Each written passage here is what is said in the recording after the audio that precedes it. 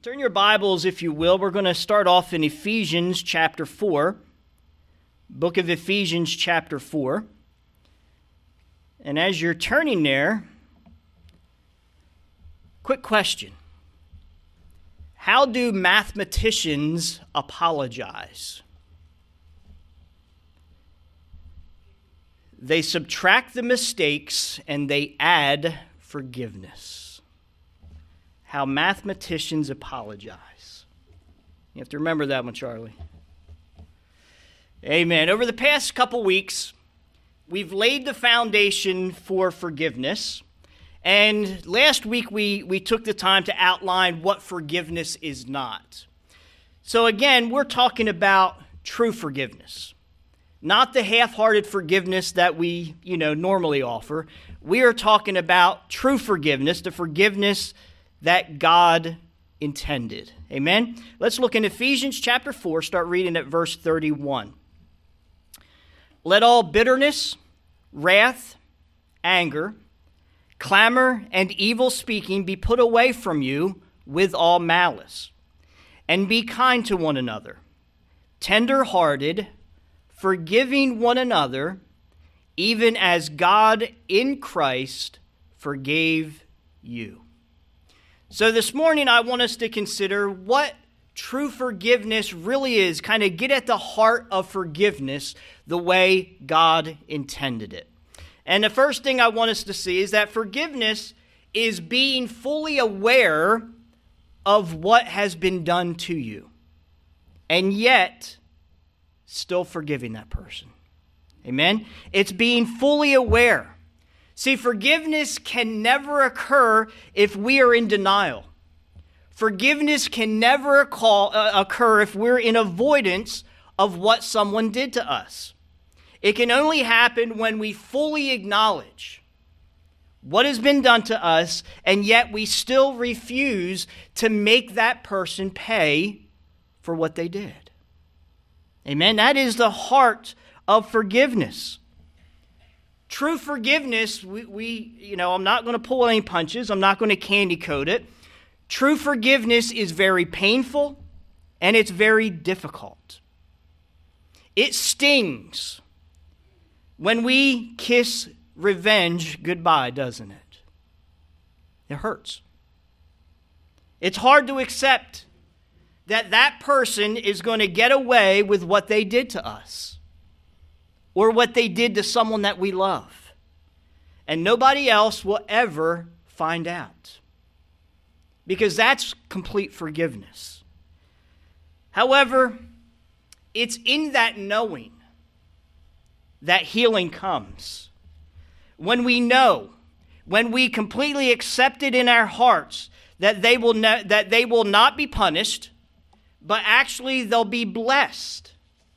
That's when we are transformed. That's when we are conformed into the image of our precious Lord and Savior. Amen? And that is our daily goal, isn't it?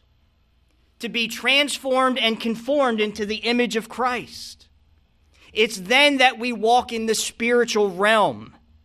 True forgiveness is painful. True forgiveness is difficult. Just ask our precious Lord and Savior. Amen? Secondly, true forgiveness is also not choosing to keep a record. Or you can word it, choosing not to keep a record. Amen? True forgiveness does not keep a record. In that great chapter on love, 1 Corinthians chapter 13, the Bible tells us that love keeps no record of wrongs. Amen? God tells us that love, true love, keeps no record of wrongs. So why do we? Right? Don't we have that habit of keeping a record of wrongs? We keep it right in our top pocket. Amen? Why do we keep track of all the times that we've been offended? Why do we keep track of all the times that we've been hurt? The answer is simple. Why? So that we can use them against that person. We keep track, we keep that record so that we can bring it back up to hurt that person in return. Amen? That's the truth of it. It's so we can prove what happened to us. So that when we tell everybody what someone did, we can prove what they did to us. We have that record. We keep track of every little thing they did. That's the heart of it. Way too many marriages. In all the years, the 20 plus years that I've done marriage counseling, way too many marriages are broken from pointed fingers. Amen? Too many marriages are broken because of pointed fingers. In anger, we blurt out, I'm going to remember that, don't we? I'll remember that. I'll remember what you said, what you did. Listen, the blame game has been an issue all the way back into the Garden of Eden. Amen? When God confronted Adam and Eve, what did Adam say? God, it's your fault. It's the woman that you gave me. Right? First he blamed Eve. She did it. And then he blamed God for giving him Eve. The blame game all the way back to the beginning. It was the woman that you gave to me. And we've all been doing it ever since. Amen? We're all guilty of it. But pointing fingers, all that does is harbor bitterness and anger. Bottom line, it's all that it does is to harbor bitterness and anger. It keeps us in bondage. Okay, you catching that? It keeps us in bondage and out of fellowship with God. That's all it does. Amen? Isaiah chapter 58. Skipping down to verse 9, looking at verse 9. Then you shall call, and the Lord will answer. You shall cry, and he will say, Here I am. If you take away the yoke from your midst, and the pointing of the finger, and speaking wickedness. Did you see that if-then clause? God says, when you cry, I will answer. I will be there if you take away the yoke from your midst, the pointing of the finger, that's the blame game, and speaking wickedness. Amen? So when we harbor that anger, when we point fingers, we are keeping ourselves in bondage and we're putting ourselves out of fellowship with God. Amen? Love is a choice. We all agree? You know, we have the freedom in this great nation to pick and choose the person that we fall in love with. Love is a choice, and so is forgiveness. Amen? So is forgiveness. It's not a feeling that comes out of emotion. It's a purposeful act that comes from your heart. That's what forgiveness is. It's choosing to, tear up that record of wrongs that we've been keeping. It's choosing to do that. We clearly see, we clearly acknowledge what's been done to us, but we erase, we completely destroy that record before it becomes rooted in our heart. Amen? Because if we carry that record around too long, what's going to happen? It's going to stay in our heart with that bitterness and that anger and that malice. So we need to tear it up immediately so that it doesn't, never allow that bitterness, that resentment to take hold, to establish roots in our heart and to grow. We have to tear it up before it gets to that point.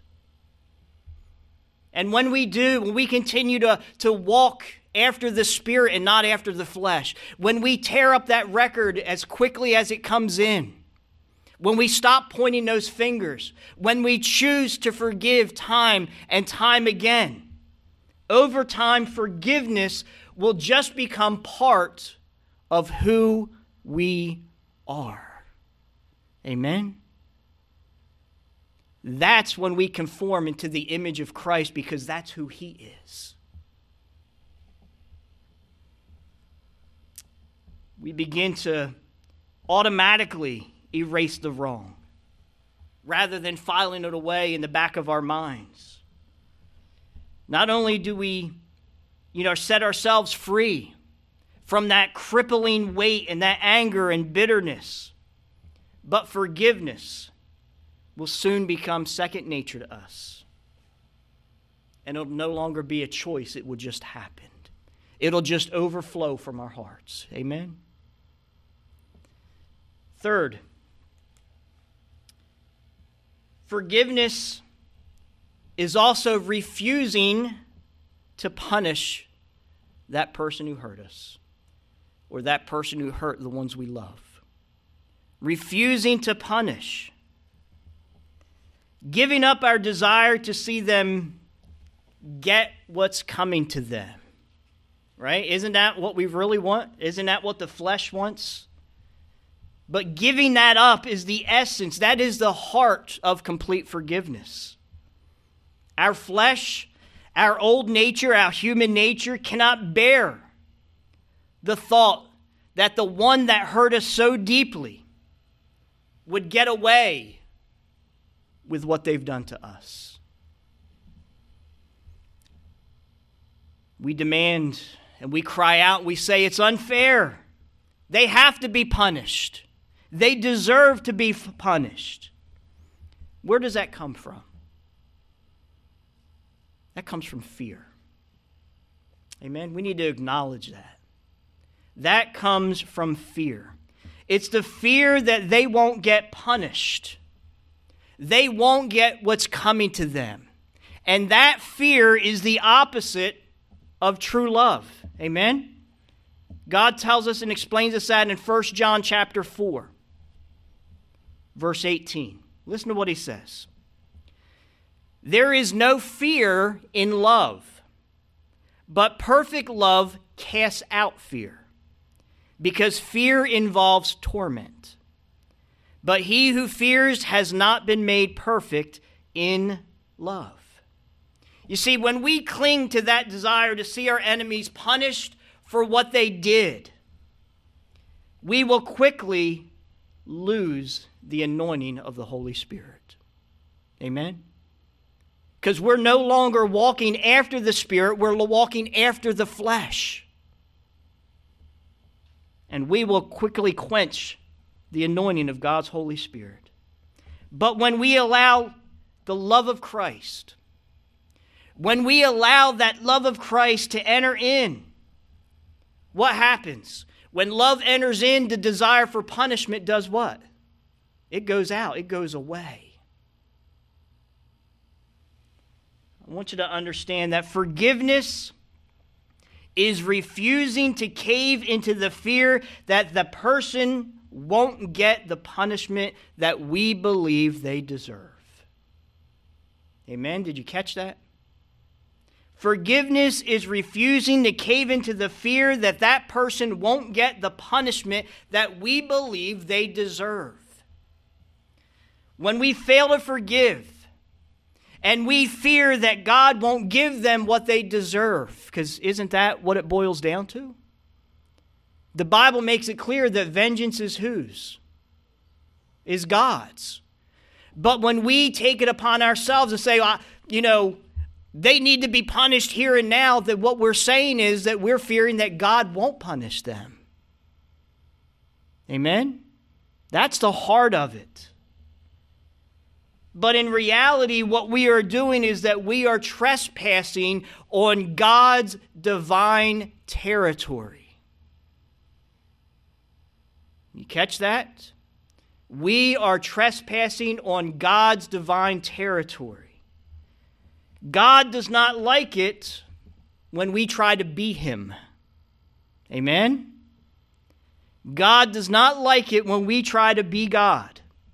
Vindication and vengeance is God's prerogative and His alone. Amen? God never says, vengeance is mine except when you do it, does He? It's always God's and God's alone. Gospel of Luke chapter 32.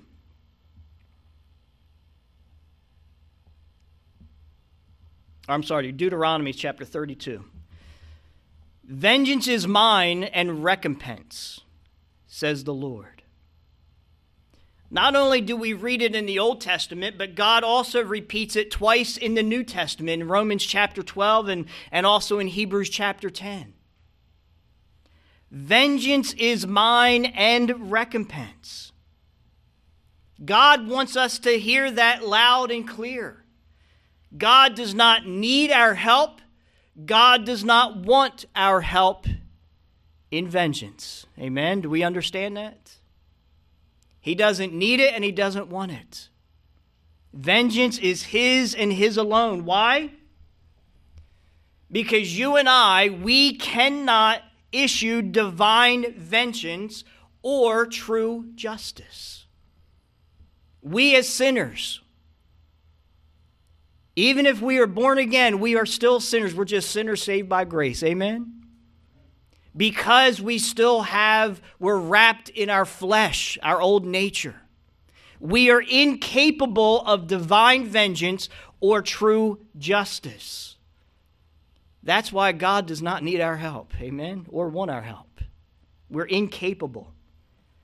Because the only thing that we can do is fulfill our personal grudge and vendetta. That's all we would be doing. Amen? That moment that we are hurt, we need to slow down, we need to stop, and we need to ask ourselves this question. How much of what I am about to say or do, all right, catch that? How much of what I'm about to say or do is really an attempt to punish or get revenge? That needs to be the first question that we ask the moment that we're hurt. Amen? And keep asking that question for the next few days, few weeks, as long as it takes. You see, if punishment or revenge is the motive, we have to stop immediately. Zip our mouth, stop whatever we were doing, because we're about to play God and grieve His Holy Spirit. Amen? Fourth thing. Forgiveness is also not telling anyone what someone did to us. This is a hard one, isn't it? It's not telling anyone what someone did to us or someone that we love. You see, if we truly forgive someone, then we don't gossip about that person that hurt us. When we tell others about how we've been hurt, what's our true motive? It's really just to hurt back, isn't it? It's simply to hurt back. We want to hurt that person's reputation. We want to, hurt their credibility. We want others to look down upon them for what they did. We just, bottom line, we want them to be punished for what they did to us. Now, again, I want to draw a fine line there that there is always that exception when it comes to a crime like abuse or rape. Amen? In those cases, we have a responsibility to tell someone what happened. We have a responsibility to tell the authorities what happened. Amen? Because that offender needs to be taken off the street. They need to be removed so that they can't hurt someone else. So I want to make sure we understand that.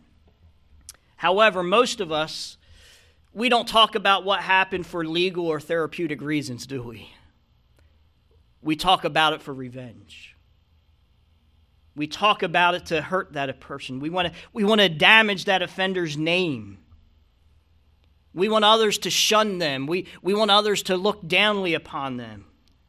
We want revenge. But again, all we're doing is we are impeding on God's divine territory. Amen? Vengeance is God's territory. We have to remember that in true forgiveness, in forgiving others the same way that God has forgiven us, because that's true forgiveness. Forgiving others the same way that God has forgiven us. That means that we don't punish them, because God doesn't punish us when we're forgiven. And nobody will ever know what they did. Why? Because as a born-again believer, all of our sins are covered by the blood of Christ. Covered completely. Amen? Never ever be exposed. They will never ever be revealed. They will never be held against us ever again. That's what it means that our sins are covered by the blood of Christ. So if we gossip about what someone did to us, what we are doing is we are ignoring all that God has done for us, aren't we? When we tell on our offender, the bottom line, we are showing contempt for our own forgiveness. We catch that? When we tell what someone did to us, we are in contempt of our own forgiveness, because God never would against us. Amen? And praise God for that. I don't want my mom knowing what I did. Right, Mom? Amen. But we don't want to be in contempt for our own forgiveness ever. The last thing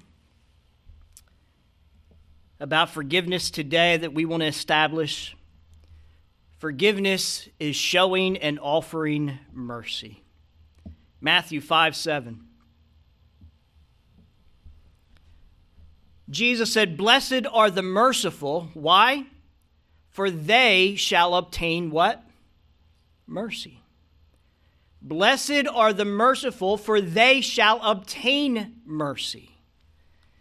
Forgiveness is showing and offering mercy. See, there's two important aspects of God's character. One is that He is merciful, and two, He is just. Now, these are hard for us to bring together. Understand that? He's merciful, but at the same time, He's just. Because He is merciful, He does not want to punish us for our sins. However, He is also just, isn't He? And what does justice demand? Justice demands punishment for sins. So how does God reconcile the two? How does God, who is merciful, He doesn't want to punish us, but He's also just, which demands punishment. How does He reconcile the two? Well, we have to go to Isaiah chapter 53 to see it in full color. How does He resolve this dilemma for us sinners? Isaiah 53:6. All we like sheep have gone astray. We've all sinned. We've all turned every one to his own way. But the Lord has laid on Him, on Jesus Christ, the iniquity of us all. Praise God for Christ. Amen. He is the answer to our dilemma. It's really God's dilemma, but we're stuck in the middle, aren't we? Between God's mercy and His justice. And standing in that gap is our precious Lord and Savior, Jesus Christ. He's the one that took our punishment for our sins, the just for the unjust. He who knew no sin became sin for us. He took our place on Calvary's cross. And because He did, God can now extend His mercy to us. Amen? We in turn must do the same. Luke chapter 6, verse 36. Remember, Jesus said, "Blessed are the merciful, for they shall obtain mercy." Now look what he says in the Gospel of Luke. He said, "Therefore be merciful, just as your Father also is merciful." What is mercy, by the way? Mercy is not getting what we deserve. Amen? Mercy is not getting what we deserve, which is God's judgment. We deserve that because of our sins. The wages of sin is death. But God's mercy is us not getting that judgment. And grace is getting what we don't deserve. Amen? And that's God's favor. When we show mercy, we're holding back judgment upon that one who hurt us. Amen? In turn, we receive what? Mercy. Amen? When we forgive, we're offering mercy. We're holding back judgment upon that person that hurt us, and God has promised us in return mercy. Plain and simple. Jesus again, he said, "Blessed are the merciful, for they shall obtain mercy." Proverbs chapter 11, verse 17. "The merciful man does good for his own soul, but he who is cruel troubles his own flesh." I want to just close with this point. Now, throughout the Bible, we are called to be godly. Amen? As I said, our daily goal is to be transformed and conformed into the image of Christ. We are called to be godly. But we also have to understand that we cannot be godlike in every sense, can we? For instance, we cannot know all things like God because we are not what? We're not omniscient. We also cannot be everywhere at the same time as God because we're not omnipresent. So we have to understand that we're called to be godly, but we can't be godly in every single sense. Another aspect of that is that we cannot carry out vengeance or punishment like God. Why? Because we are not righteous or just. Amen? We're not righteous or just. But God has given us His Holy Spirit. Amen? And He, inside of us, God's Holy Spirit dwelling inside of us, provides us with certain godly attributes. We know these as the fruits of the Spirit. These are the fruits of God's Holy Spirit that abides in us. We know that is love, joy, peace, patience, kindness, goodness, faithfulness, gentleness, self-control. Those are all the fruits of God's Holy Spirit. And it's in those fruits of the Holy Spirit that we are to emulate God. We are to be godly in those fruits of the Holy Spirit. Amen? Love, joy, patience, forgiveness. Amen? That is one of the fruits of the Holy Spirit.